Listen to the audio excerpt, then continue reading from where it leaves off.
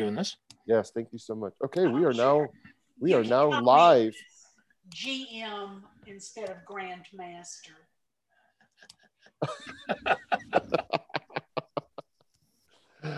All right. So let's kick this off. This is Suspense Video, and this is our show Legends, and we are here with another legend, Charlene Harris, that we are talking to do her career interview, something that we are very excited to be able to do. We had Jeffrey Deaver on. We have a lot of other authors coming up. But Charlene, thank you so much for joining us. How are you doing today? I'm doing great. It's strange you should mention Jeffrey Deaver, since he and I both got named Grandmaster last week. Yeah, from NWA. Jeff's what a great guy he is, and what a good speaker, an excellent speaker. Yeah, he is one of the best. So let's jump in here. We're going to go all the way back to the early 1980s. Let me try to remember that time. We're going to go back 40 years. You might not want to. Yeah. And so so your first book came out in 1981, and it was Sweet and Deadly. And then you had 3 years later, you had Secret Rage 1984. But let's go just a little bit before Sweet and Deadly. What prompted you to write? And was Sweet and Deadly the first thing you wrote, or was that just the first thing that got published? Okay, that's a compound question. I always wanted to write, and I always wrote stuff, little things in my spare time. But when I got married the second time to my current husband of 42 years, he offered me the opportunity to stay home and write full time, since I admitted to him that was what I'd always wanted to do. So what a wedding present that was. Nice. So I did, and I wrote, to make a, long story short, I wrote Sweet and Deadly. Through a connection, I submitted it to Houghton Mifflin, and they took it. So that was technically the first thing you wrote and got published. Yes. Wow. The first book I wrote. Because some people have those first books in a drawer somewhere, and they're like, we can't let them out. The evil will return. What prompted you to want to write in the first place? Oh, I just can't imagine wanting to do anything else. I was such a voracious reader as a child. That was the best present my parents gave me as parents. They always read in front of me. They always showed me the value of books to them. They were both great readers, and they got me books. I went to the library. So did my brother. We were always a house full of books. In fact, my father had a different book in every room. I'm more linear than that. But growing up, knowing the value of books and knowing what it meant to me to be able to travel that way. I grew up in the Mississippi Delta, the poorest county in the United States. And it meant a lot to me to be able to see something else, to go somewhere else, to experience people who lived in very different ways. And I couldn't imagine being lucky enough to be the kind of person who got to write things down, and share them with the world. Be a storyteller. Yeah. I loved books growing up too, and I'm a voracious reader, and I became a librarian because I thought, well, I want to share my love of reading to everyone else. And then it was years later I went, wait a minute, I could actually be doing this myself. Librarian was my fallback position. Oh, there you go. Absolutely. Yeah. Yeah. So I have to ask, what's your dog's name? Well, this one is Colt. If you see another one who looks more like a corgi, that's Abigail. They're both adopted rescues. That's wonderful. It's nice to have them on. It's nice to have Colt on. We'll see if Abigail decides to jump around. You hear a thud, thud, I've got the dog door right next to my desk. Yeah. So you can hear her come in and out. Oh, awesome. Now, of course, the one thing that I'm just gonna mention this, but a lot of people, of course, know you for Sookie Stackhouse and the True Blood and the phenomenon that HBO that show was. But before that, And Jeff and I, of course, I mean, my favorite series that you have is the Aurora Tiergarten series, and the stories that are on the Hallmark Mystery Channel with Cameron. What's her last name? Candace Cameron Bure. Candace Cameron Bure. That's right. Cameron is her last name. That's right. So you kind of started that series with the book Real Murders, and it became a fabulous, it was a great cozy series. It was a wonderful kind of mystery series. So let's start getting into a little bit of Aurora Teagarden, and let's get into the books of the creation of her, and what was your thought process when wanting to write a mystery series. Well, the first two books were mysteries, and that was what I read primarily growing up. So, but I also read science fiction too. But mysteries were what I felt like I could write. I felt like I knew the structure well enough to do that. And when I started the Aurora Teagarden books, I was hoping they would ask me. I was hoping I would be asked to write a series. Series were a coming trend right then, which was, like when dinosaurs were weird. But anyway, I wanted to write a series, and I could do a series about librarians because my mom was a librarian, and I felt like I could be more realistic, though. As it turns out, she doesn't really do a lot of librarianing. No. In the books. She's too busy, hunting down killers, which is what every librarian does in her off time. But anyway, I love being in libraries, and I love the books surrounding. And I started out with the idea that she would belong to Real Murders, a club that investigates unsolved murder cases. And I really enjoyed that a lot. I didn't go back to it often enough in the books, but I did give her a very interesting social life. So that was fun too. Well, I'm a huge Hallmark junkie. I watch all the movies. And thank you. Love them. I love them. Love them. It's my favorite of all the films that they do. And and I have to say, they're going to be airing the 16th one in the film series in June. Yeah. So talk about how this came to be. How did Hallmark get them? And now that they've sort of eclipsed the books, are you happy with the arc that she's doing? In the broadest sense, the arc that the writers of the TV show are doing doesn't make any difference to me. Okay. To me, the interest in the TV shows is the fact that they show at the beginning, I have a screen where it says from the books by Charlaine Harris. That's my benefit. That hopefully induces people to go back and buy the books. Mm-hmm.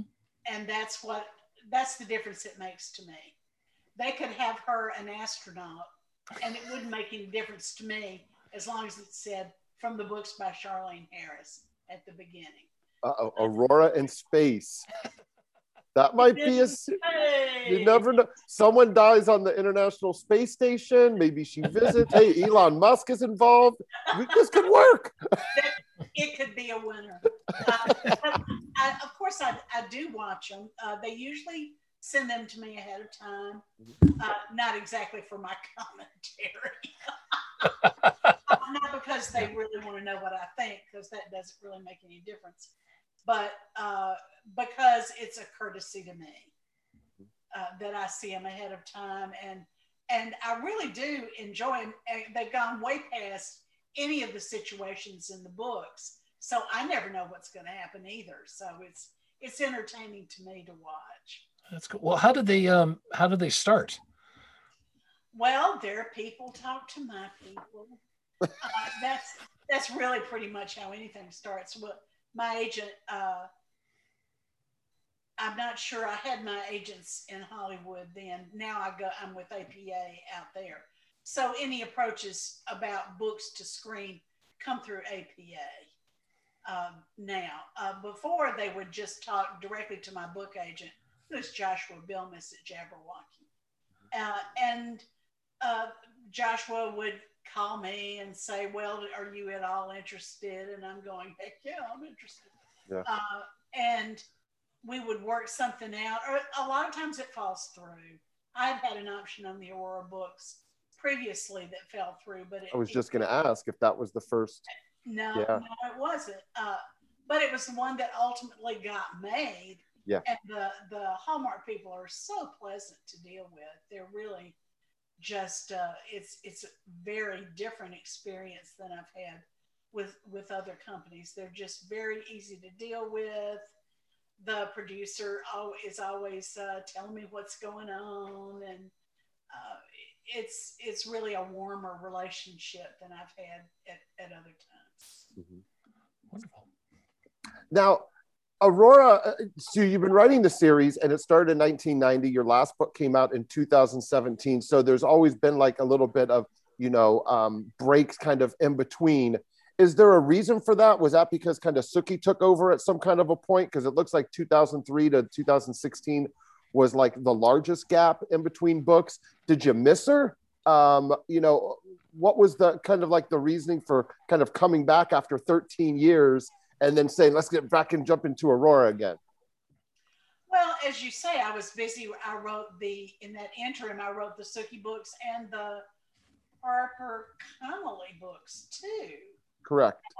And so and the Aurora books were fun to write. I enjoyed them, and they got nominated for an award or two, but they were not big money makers when they first came out. So I wanted to write what was making the money, because that was, Sookie was so eat. fun to write. It was so different. But then when the movies were so popular, they said, what would you be interested in writing anymore? And I thought, I did kind of leave her in a place where I could say more about her life. But when she got pregnant and had the baby, I wrote one with her with the baby. And then I thought, I just am not going to write anymore, because it's irresponsible of a woman with an infant to go around solving murders. I'm sorry. It just is. That's being a bad mom. So I just thought, no, I'm not going to do that to her. She wouldn't like it. Okay. Let's talk about your Shakespeare Lily Bard series, because you did 5 of those. Yeah. How did those come about? I wanted to write something darker. I enjoyed writing Aurora very much, but at that time in the mystery world, there was a lot of disdain for cozy writers. Oh. And of course, that made me angry, because I thought I was a good writer no matter what I was writing. And I wanted to write something darker to just kind of say, see, I can be dark too. Right. And it turned out I could. And I enjoyed writing the Lily books in a more deeply satisfying way. I felt like I was saying something that was valuable to say. It was the first time it really occurred to me I had something I truly wanted to say. So I did, and I'm really proud of those books. Yeah. Now, you said something that was interesting. I'd like to go back on it. Why would, and I wasn't a cozy author, and so I don't know, but what was the disdain that you felt in the cozy world? What was going on at that time? Were they just not buying them? Were they just... Oh, yeah, they were. They sold really well. Yeah. Hard-boiled people who, not all of them, but I've got to say it was mostly men, who had the attitude of, why don't you take your fluffy kitten and go home? Oh. It was, and it wasn't cleverly disguised or anything. It was very overt. I like to think that wouldn't happen now. So they wanted just more of darker tones, is what publishers were looking for, or? They just didn't think that these are other writers. They just didn't think that people who wrote traditional mysteries were really very good writers. Ugh, it was like the position you fell back to if you couldn't write hard-boiled. Right. That seemed to be the way they felt about it. And I thought, yeah, because a detective who gets up out of his bed at the hospital with a concussion and goes to finish the job with no pay because he's just dedicated to finishing the John, that's realistic. Right. Yeah, exactly. But so real quick about Aurora, I just want to go back one time. Is there, when people are jumping into the series now and maybe they're just finding out about the movies and they're like, wow, I had no idea that this was a book series. And then they come maybe to a book signing and they ask you about it. Do you tell them to kind of say, hey, this is a good book to kind of start with? Or do you just say you can just kind of read the back and jump right in wherever you want to go? How do you answer that question to your fans when they ask you about the series? It's always better to start at the beginning. Okay. I think there are series in which the character never changes. Mm-hmm. And you could literally jump in anywhere and that character's not going to change from the first book to the 20th book. But that's not, my characters do change. And I think it's always more interesting to follow the genesis of a character. It just makes the character more interesting to me. Gotcha. Well, let's talk about Sookie because, you know, myself being a former librarian, I always hung out with waitresses who were psychic and dealt with vampires. So, of course you do. Every librarian does. Well, he's got more stories than that being a librarian. No, that's the tamest one he's got. How did this whole world and universe pop up in your mind? Much different path. Yeah, completely different. Yeah, well, I like to think it keeps me more entertained if I write very different things. Otherwise, my brain starts to feel a little stagnant. Okay. I think I really have to keep things moving and back and forth to keep my brain happy and working. Though some would probably disagree with that. But Sookie came from, I usually start with a character and then I imagine the world that would have to be to let that character have her being. What would the world have to be like to where she could operate in it? She could make a living. She could do all these things. So gradually, I thought about a waitress. She wasn't a waitress at first, but I thought, what job could she have where she could easily meet lots of people professionally and yet go home to a quiet life? And that one occurred to me. It's a good one. Yeah. So I talked to a lot of waitresses also, so I could at least get some semblance of reality on that. I've never had to, that's never been my job of choice, but I did talk to a lot of people who had made their living that way. And so she gradually just evolved, and I wanted her to have some kind of disability to where she couldn't date regular human guys because I wanted her to have to date a vampire. So I took all those factors and they kind of let them stew in my head for a while. And then Sookie kind of evolved out of that. And then her world evolved out of who she is. And that's pretty much the way I write. First the character, then the world. Okay. Did it take you some time? I mean, how long did she percolate in your head before you finally put her to pen to paper? A while. A few months anyway. Okay. And I came to a place where I had some free time, so I wrote Dead Until Dark. And it took my agent 2 years to find someone who would publish it. Really? Yeah. Wow. Yeah. So it's kind of like, I mean, I've interviewed Anne Rice, and she told me that she almost quit writing because Interview with a Vampire, she didn't think it was selling. And then about a year and a half after the book came out, she got words from her publisher like, oh my gosh, this book is a huge underground hit and it's going to explode. And she was like, what? And she like had no idea. Was that kind of the same way for Sookie? Like when book one came out, was it an automatic hit or was it something that was a slow percolate and then it kind of hit? Well, it was funny. After 2 years, we had sold it to John Morgan at Penguin. And he was a junior editor then, and he's gone on to follow many career paths else since then. But he really believed in it, and it did very well out of the gate, pretty much.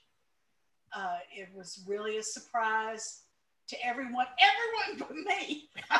I really believed in that book, and I thought, if anything accelerates my career, this will be the book, which was a minority viewpoint among everyone I knew professionally.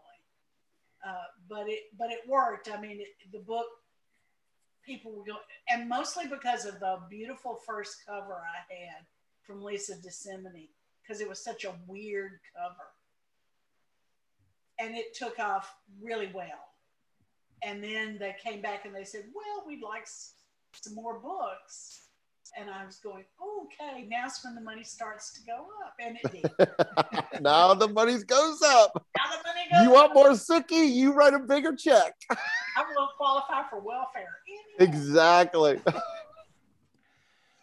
Well, how did the series come into being? HBO, you had a fantastic cast. You had Alan Ball behind it. How did all that come about? Alan Ball. He picked up a copy of Dead Until Dark at a Barnes & Noble while he was waiting to go to a dentist appointment. Are you kidding me? No. Wow. See, that's that's just amazing. I love he's it. waiting for a dentist appointment, goes into a Barnes & Noble and just happens to pick it up and is like, I'm going to do a TV show on this freaking series.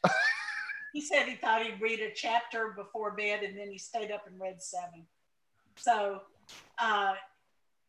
he had never adapted. I don't believe he'd ever adapted anything before. Mm-hmm. So it was a new process for him, and of course a very new one for me too, because I'd never had anything that actually made it to the screen.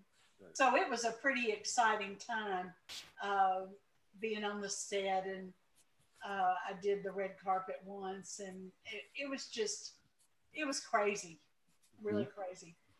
It was fun too, but it was also stressful. Stressful as in how? Well, the expectations immediately went up. Okay. And people would meet me and they would say things like, but you seem so nice. Am I not nice because I write right. with vampires? You're like, I'm nice and real. This is my alter ego. That's why I do this. I am a nice person. I hope. I mean, I try, but they expected, I don't know what they expected, but not me. They say, but you look just like my aunt. And I thought, okay, I'd probably like her then. Now, wow. Now, at what point, though, because the show kind of veers a little off from the books, but it didn't really start out that way, from what I understand, in like season 1. Now, my wife had watched the whole season. I kind of jumped in and out. I didn't really catch the whole thing. But at what point did it just start to like veer away? And then it was almost like a Game of Thrones situation that you had at first, where it was like the books were one thing, but the show was something different. And that was hard to explain to people. They would say things like, how can you let them do that to exactly. books? And I'm going, there's no let. Yeah. There is no let. When you sign, they have the right to your characters. Mm-hmm. And they will dispose those characters as they see fit, because they're writing a different story. Mm-hmm. They have a different goal. They have a different narrative. The books are all first person. A TV show can't be filmed that way, with one person in every scene. It has to be more of an ensemble. So naturally, there were things they had to do and wanted to do and should have done, because they're not me. They are other writers who feel like they have just as much talent, and they know where they want it to go. So it was really hard to explain to people who expected this to be, and I didn't know what to expect either. Right. Who expected this to be like a transcription of the books. And I had to say, no, it can't be that way. And it shouldn't be that way, because I wrote the books and other people are writing these scripts. but it was a confusing time in terms of viewer expectations and reader expectations. Gotcha. I was going to say, you should tell people that they tied you up in your kitchen and demanded you until you relented. We want Lafayette to live. Okay. I want to talk to you about genre for a second, because beginning writers especially have this problem when they write something. They're told, well, what genre box does it fit in? And you are successful in more, and multi-genre. So could you talk a bit about genre? I think there's a lot more cross genre now than there was back when I started doing it. And let me point out again that it took 2 years to sell Sookie because no one knew what to do with it. They would say, we don't know where to put it in the store. And I said, on the end cap. That's where it belongs. On the end Everyone can see it. I like that. Yeah.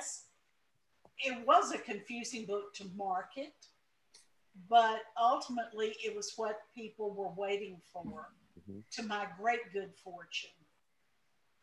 And it was certainly the breakthrough book I was waiting for, because my career was just kind of dribbling and drabbling along.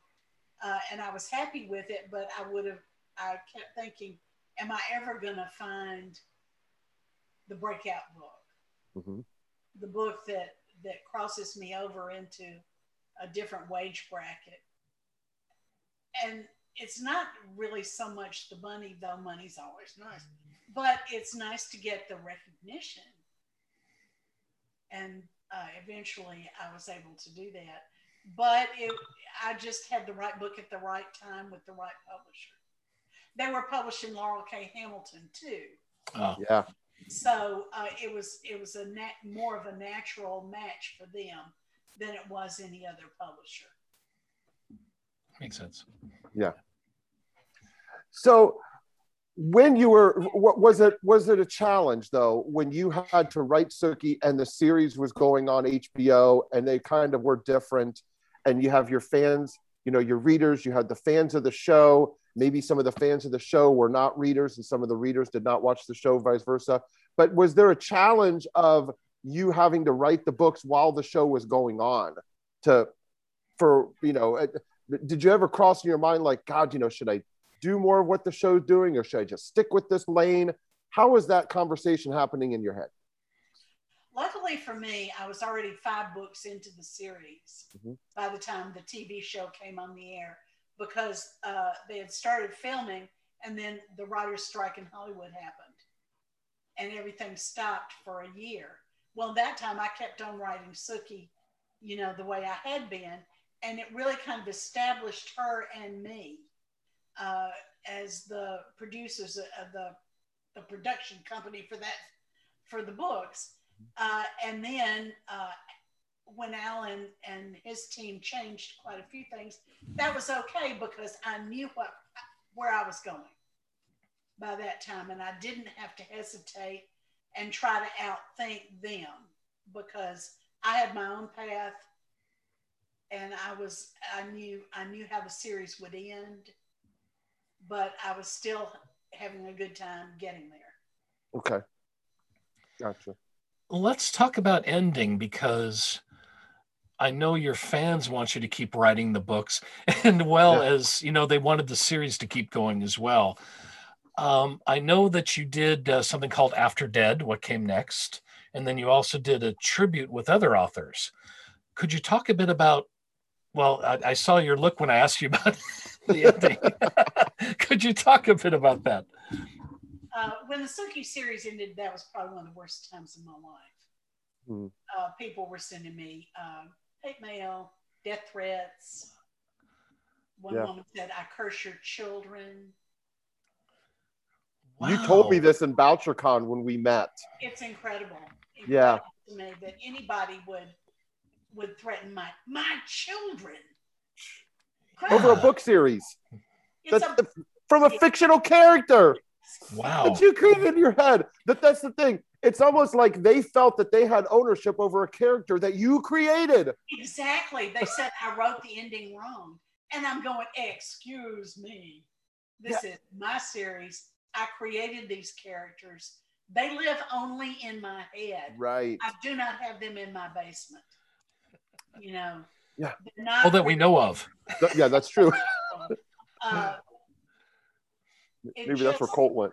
It infuriated me, and it saddened me, and it scared me. Yeah.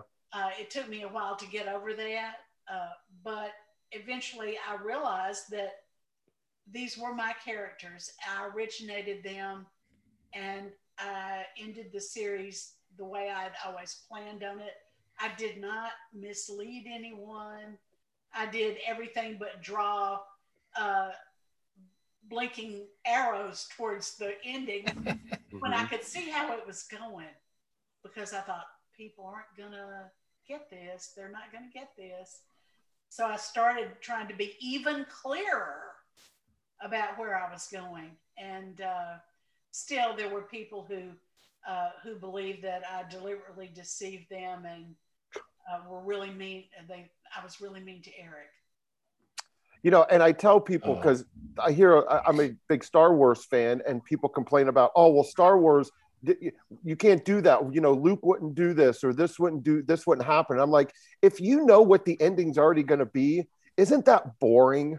Like, if it's going to end the way that you thought it was going to end, isn't that boring? There's no surprise. There's no suspense. You're just rushing to get to the ending that, you know, you want this person married to this person, or this person married to this person. That's boring to me. And they should trust you as an author, that you created something that they love so much that you're going to treat her and the characters in the right way that you see fit. That's the mindset that I don't understand from fans, thinking that they own you. Even sports fans thinking that they own this, you know, why are you doing what you're doing? I don't get that mentality. And I'm sorry that happened to you. And hopefully all that has kind of gone away now that it's been like 7 or 8 years past, that all that is kind of whooshed away. Every now and then I get an apology. Oh, good. Oh, good. They woke up. I'm sorry I said those things to you, because I realize now that series was yours to end, and I'm going, well, thank you very much. But it is kind of gratifying that some people realize that they really stepped over quite a few lines in their reaction.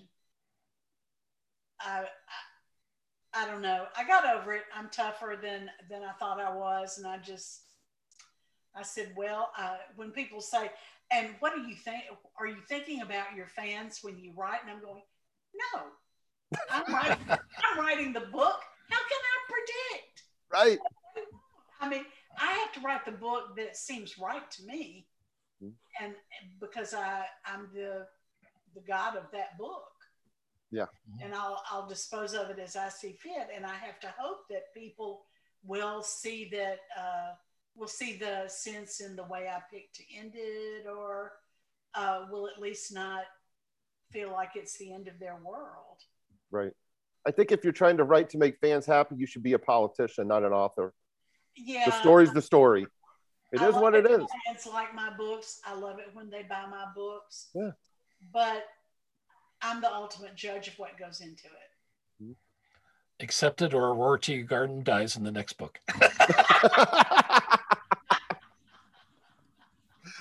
Exactly. So real quick, Jeff, for you, I have a question. Is there any plans to maybe bring Sookie back in a different format, like a full-length motion picture at some point? Has that ever been talked about? Because sometimes when these series go away, somebody is like, oh, you know, and then they want to kind of bring it out and rehash. Is there any talk at all with bringing Sookie back to the screen? HBO is rebooting the series. Aha! There it is. Not that they told me. Oh, so they still own that character then for a length of time. They do. Okay. And they say they're going to reboot it. I found out from Variety. Wow. I'm going, ooh. And not even because I take Variety, but a friend of mine does. And she said, I guess you knew about this. And I'm going, oh, I guess I didn't. Oh. But there again, it really doesn't have anything to do with me. They're quite right. True. They've still got the right to the characters. And as I understand it, Alan doesn't really have a lot to do with it either, though I think he's going to be listed as a producer.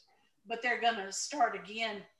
They're going to scrub the slate and start with all new characters. Oh. So not even new characters of mine that they didn't use, but new characters they're inventing. New actors and actresses too, huh? Yes. Totally clean slate, like the first one never happened. Yeah. Nice. Okay. Yeah, and that's okay. I mean, More book sales for Suki, baby. That's what I'm hoping. We'll still have to say from the books by Charlene. That's right. They still got to say it. Yeah. So I'm really kind of looking forward to what happens with that. Very nice. Cool. And I've got a contract. The Harper books are in development with a Canadian film company, and Gunny Rose is in development with also. So nice. Yeah. Well, the first thing I was going to say is there seems to be a trend with taking shows and films that were really popular and bringing them back in some form. And 9 times out of 10, they shouldn't have bothered. I hope that this is the 10th one. I hope so too. I hope, I really wanted Midnight Texas to last. I thought it was really good. And it lasted 2 seasons. Yeah. I was really disappointed in that because I had a great time on the set, loved all the actors, thought the scripts were wonderful. The special effects were really good. And I was very disappointed when it didn't catch on the way I hoped it would. Yeah. Well, let's talk about Midnight Texas. We'll jump ahead a little bit because it looks to me like you visioned it as a trilogy anyway. So I was hoping there was going to be at least 3 seasons. Well, they compact it. They had elements of all 3 books in the first season because I guess they didn't know if they'd get another season or not. So the second season was interesting, but really new to me. I mean, almost all the material was new. I would have liked to have written some more Midnight Texas books, but the fact is they didn't sell super great compared to the Suki books when they came out, and readers vote with their checkbook. Yeah. Whether a series continues or ends really depends on how well they sell. That's all there is to it. Yeah, I thought they were great. I enjoyed writing them. It was a whole different thing for me. It wasn't in the first person. It was an ensemble cast, and I moved from point of view to point of view, and it was really a learning thing for me. So to kind of put Suki to bed a little bit on this one, now that the show is going to be rebooted, is the series maybe going to be rebooted? Not. What if it's extremely popular and it's like Game of Thrones popular? I mean, the pressure is going to be so immense to bring her back. I had always thought, and I've often heard this from readers, that they would like to have another book with the War Tiger in it, Quinn. He was a very popular character, and I really loved writing him. He's like my Mr. Clean fantasy. And I thought, I maybe wouldn't mind writing another book with Quinn as the main character. So, it's faintly possible it could happen. For years, I said, I will never, ever, ever go back there. So you're saying there's a chance. So bad, but never, ever, ever, it turns out is a relative term. Yeah.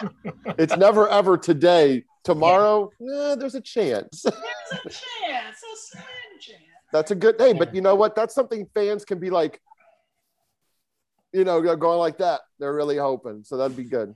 But you got to feel it, and it's got to be the right story for you. Otherwise, it's not going to happen. So, yeah. I have to feel good about it. Mm-hmm.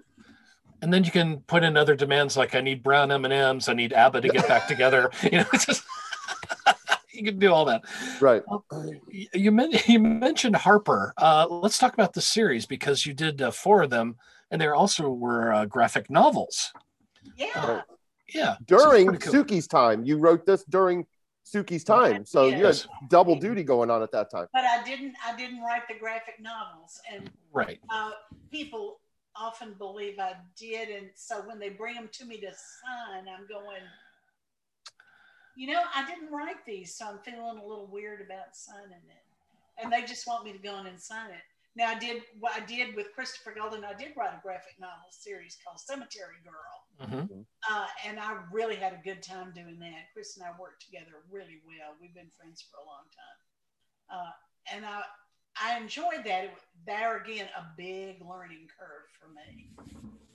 Yeah, graphic novels dialogue is like this big. Yeah, completely different from a book, a regular novel, at least to me. You know, I had a hard time, but finally Chris got it through my skull what I had to do to write it, and we just enjoyed the whole process so much. Nice. Well, I have to ask, since we're talking about writing other formats, you wrote video games. Is that correct? No. But you had two come out, and I thought one of them you did write. No. Okay. No. Okay. One came out, and then one has been on the back burner for years. Really? Years. And I've met the people. They're delightful people, but they cannot seem to finish it. So I don't know. It's based on the Lily Bard books. Mm-hmm. Okay. And they got a lot of it done, and then I don't know. I never hear from them, and it's been a long time. So I'm not feeling too optimistic about that. What format was it supposed to be in? Like a PC game? Was it going to be mobile? Was it? I'm not very good with technical terms, but it was like a multiple choice. You could take the solving the mystery in different ways. Oh, like old Choose Your Own Adventures. Yes. Yeah. Okay. So, and I looked at a lot of the graphics from it. I enjoyed them. But it just doesn't seem to ever materialize. So, very interesting. Yeah. So now, are there any plans to maybe revisit Harper in the future after the 4 books that you had written about them? You know, I wouldn't mind writing another Harper. I don't know if my publisher really wants any, but I've often thought about writing another Harper seriously, TV deal or no TV deal. I really enjoyed the character. I really enjoyed her weird relationship with her brother, and I liked writing about Harper. She had some unique challenges. Very nice. Well, let's talk about Gunny Rose, since I know that's the most recent series you're working on. You got a big smile on your face. Yeah. I love alternate history, and so let's talk a bit about how you sort of blend magic into the narrative, and how did Gunny Rose come about? There again, I started out with the character in the world that had to be built around her, was constructed around what she wanted to do, which was kill a lot of people. And she had to not get arrested every time. So it had to be a different America. And I decided when America splintered, and I got that all worked out in my head, and the world gradually presented itself to me. And the first time I wrote about her was for a short story in an anthology that Sean Speakman put out. And I loved writing that story so much. She was such a genuine character. I just thought, this just feels cleansing writing her. So after I finished the story, I thought, I wouldn't mind writing a book about her. And then just at that time, Penguin let me go, and my agent met with an editor at Saga Press, Joe Monte, and Joe said, "Is Charlene writing anything new? Because if she's at liberty, I would love to do a book with her." And I'm going, "I'm so at liberty." I would just love to do a book with you. And really, we get along great. I've written 3 books in the series, and I'm working on the 4th. I got a contract for the 4th and 5th. So. Oh, nice. Okay. Yeah, that's always encouraging. Now, the 3rd book is out this year, correct? Yes, it came out in February. February. Okay, yeah. So do you have a title for book 4 yet? No, it's driving me crazy. What? It's about her little sister, Felicia, her half sister. Okay. But the title, The Little Sister, is kind of already taken. Right. So I can't use that. And I've been, every day when I don't have anything else to do in my head, I worry about the title of that book. Because it really helps me if I've got the title. Mm-hmm. So the series goes. So it was an easy death, and then you had a longer fall, and now the Russian Cage is the latest one. Yeah. Talk a little bit about your writing style. Do you write kind of every series, even though they're different characters? Do you still have the same kind of writing style throughout, or do you change your writing style a little bit, or how you write, and depending on the genre that you are getting into? Like, is Aurora written the same way as Gunny Rose? No, I don't think so. Hey, hi, Colt. Maybe someone with a computer app to analyze my word choices would say different. But to me, the word choices and to some extent, the action are determined by the character of my protagonist. Interesting. I was going to say, you do a lot of short stories. To me, you're sort of like, I don't want to say the anthology queen, but you're in a lot of them and they're all great. How do you think in terms of taking your big world building and putting it into such a compact story? To me, that's difficult. It's so hard. Short stories are so hard to write. And that's why I do it. Because it really makes me focus. It makes me change my vocabulary. It makes me change my style. I disagree with you. I don't think I'm a very good short story writer. No, you are. Oh, please. Astronomically good short story writers. But the one I wrote for, do you remember Bill Kreider? The Western, he wrote mysteries set in the West. With Sheriff Dan Rhodes, and he was a friend of mine. I loved him dearly, and when he passed away, they did a tribute anthology called Bullets and Other Hurtful Things, and my short story in there is really my favorite short story I've ever written. Oh, nice. It's called Aunt Tally, and it's I don't know. The first draft was a catastrophe. But the second one, I thought, okay, things have to happen. As you pointed out earlier, things have to happen that you don't expect. Right. So I did think of some things I didn't expect, and it made the story so much richer. I'm just, every time I'm feeling really bad about myself, I read that story and I think I did okay on that one. Some others not so much, but I did okay on that one. I was going to say, I know Sean Speakman. He's a good friend of mine, and he runs something called the Signed Page. And I've been over to his house once where the author was actually signing, and you couldn't walk into his place because there were so many books. It was just wonderful to be surrounded by so many books. Let's go back to Gunny Rose a second.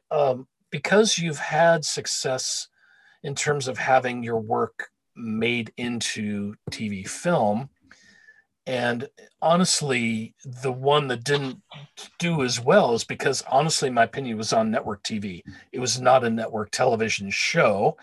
Hello people.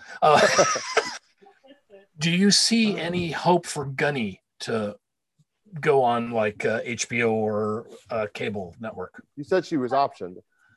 She was optioned, but I don't know what network or streaming service the producer is aiming for. I really think Gunny would do better off network. Right. Yeah. Okay. Those are essentially about a woman who shoots a lot of people. Yeah. I think, and any of the streaming services off network can kind of go that way, and it's great. And I think they've been really pushing the boundaries on series and TV, and I think that would be the place that you have to go. Agreed. Those have to go there. Yeah. I mean, it's not vanilla. Network might be good for some things, but I think streaming is where you get the real good crux of the stories now. I watch television now, and And now I'm not ashamed to say it. It used to be maybe 20 years ago, I would say, I watch television sometimes. But now it's easy to say I watch television and think, yes, because the writing is really good. Yeah, absolutely. So when you kind of look back, over your career and for where you started out, all the way back in 1981 and now coming up today, is there maybe like a book or something that you wish that you maybe go back and change a little bit, or maybe add something to, or finish something off? Is there something maybe that you wanted to, kind of looking over your career that you'd like to maybe go back and fix or change, or everything kind of went the way that you wanted to in the books? I'm not big on looking back. I can't change anything. I have to just concentrate on doing the best I can going forward. And that's really the way I think. No matter what mistakes I made in my life and in my career, they're done. I want to go forward and do better all the time. Cool. John's going to know my next question, because when we do our podcast together, here it comes. Here it comes. The series versus standalone argument. Why do you prefer writing series as opposed to writing a standalone novel and then writing another standalone novel? I don't see why there's any argument about it. People write what they're called on to write. There's no better way to do it. I like writing series because I get to develop characters all the way through. I get to revisit people I've missed, and I enjoy that. Writing standalones is reinventing the wheel every time. And there are some writers who do excellently at that. They enjoy it. I like to take a world and develop it a little bit and meet the people and get to know them a little better, because that's just the way I like to write.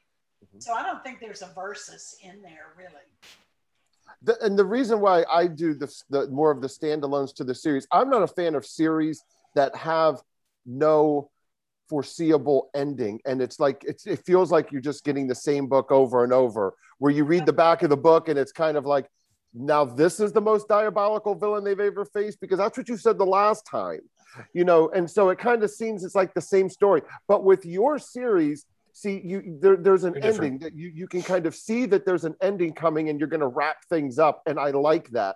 I like knowing, like trilogies or Harry Potter, 7 books or something. Hey, the author's taking me down this road, and it's not a road that will never end. It's actually a road that I'm going to come to a conclusion, and that's exciting to me. So, yeah.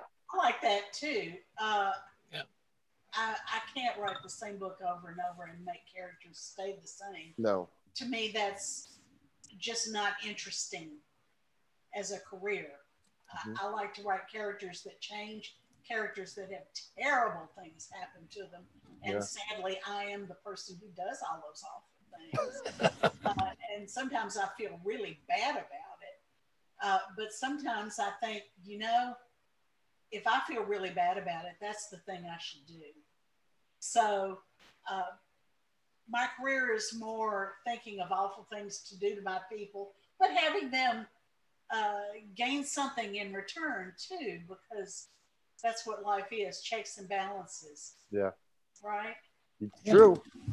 So as we wrap up the end here, I just got to know, is there a funny story about a book signing? Was there something funny that happened like at a book signing when someone came up to you and kind of, just kind of made you laugh, that kind of sticks in your head where you just laugh about, like right now you're laughing? So many.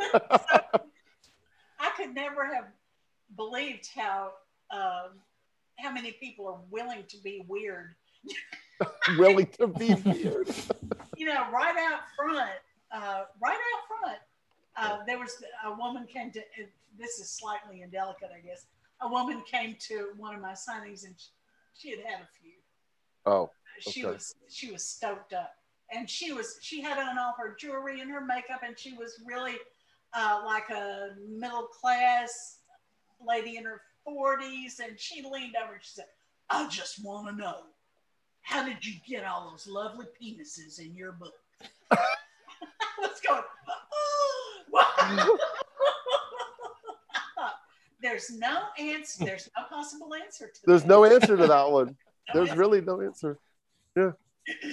Huh. Oh, I love that. So your website, is that the best place for everyone, of course, to keep up all their information about you and the most current information you keep on there? And what social media platform do you like to use the most? I use Facebook a lot. Okay. I have a professional page on Facebook, and I visit that every day. I'm much better about that than keeping my website up. And I'm so ashamed of myself for that, because all it would take would be telling my website gal, I need this on there. And she would do it. But, and I have a gal who does my Instagram for me, because that turned out to be the thing I didn't have time to do. Yeah. I mean, you have to draw a line somewhere so you can get your writing done. Right. If you're on social media every day and you fall into that rabbit hole, you're not going to write, because you can fall into that rabbit hole easy. That's true. That's true. You have to learn what you can bear and what you can't. I cannot read reviews of my work. You do not? No, not unless it's from a magazine that I trust. I don't. So you're not on Amazon skewering the reviews to see what people are saying. That is the way to feel like never writing. Yeah, I gave you 1 star because that book costs more than it ought to. Yeah. Well, there's a friend of Jeff and I's who's a writer, and what he does is he goes into the Amazon reviews, and the worst one that he finds, he takes that person's name and kills them in the next book. That's like his way of cleansing himself. I think that is absolutely valid. That is, you go. Yeah. He's like, yeah, just going to kill that person off next. But you had to read the review. I mean, to me, that's soul killing, to find yourself so misunderstood. Right. I mean, well, she did this because of this. And I'm going, no, I didn't. You know, she just wants to make more money. Well, yeah, who doesn't? I'm sorry. Right. I don't mind making money when I'm trying to make a living.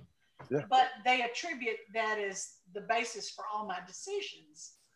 And I would make a lot different decisions if it were. Oh, that's hilarious. Oh, that's awesome. Yeah. Well, I'll tell you, Charlene, this has been absolutely fabulous. I hope you've had a wonderful time talking about your career and going kind of over everything. And of course, getting into the Gunny Rose series, which is now forefront. Can't wait to see what they do with Sookie, and never know, maybe she comes back. Maybe. We'll see what happens. Guys, I've had a great time. Thank you. Thank you. It's been a blast. So much. I'm going to stop recording. And then I have a quick question for you.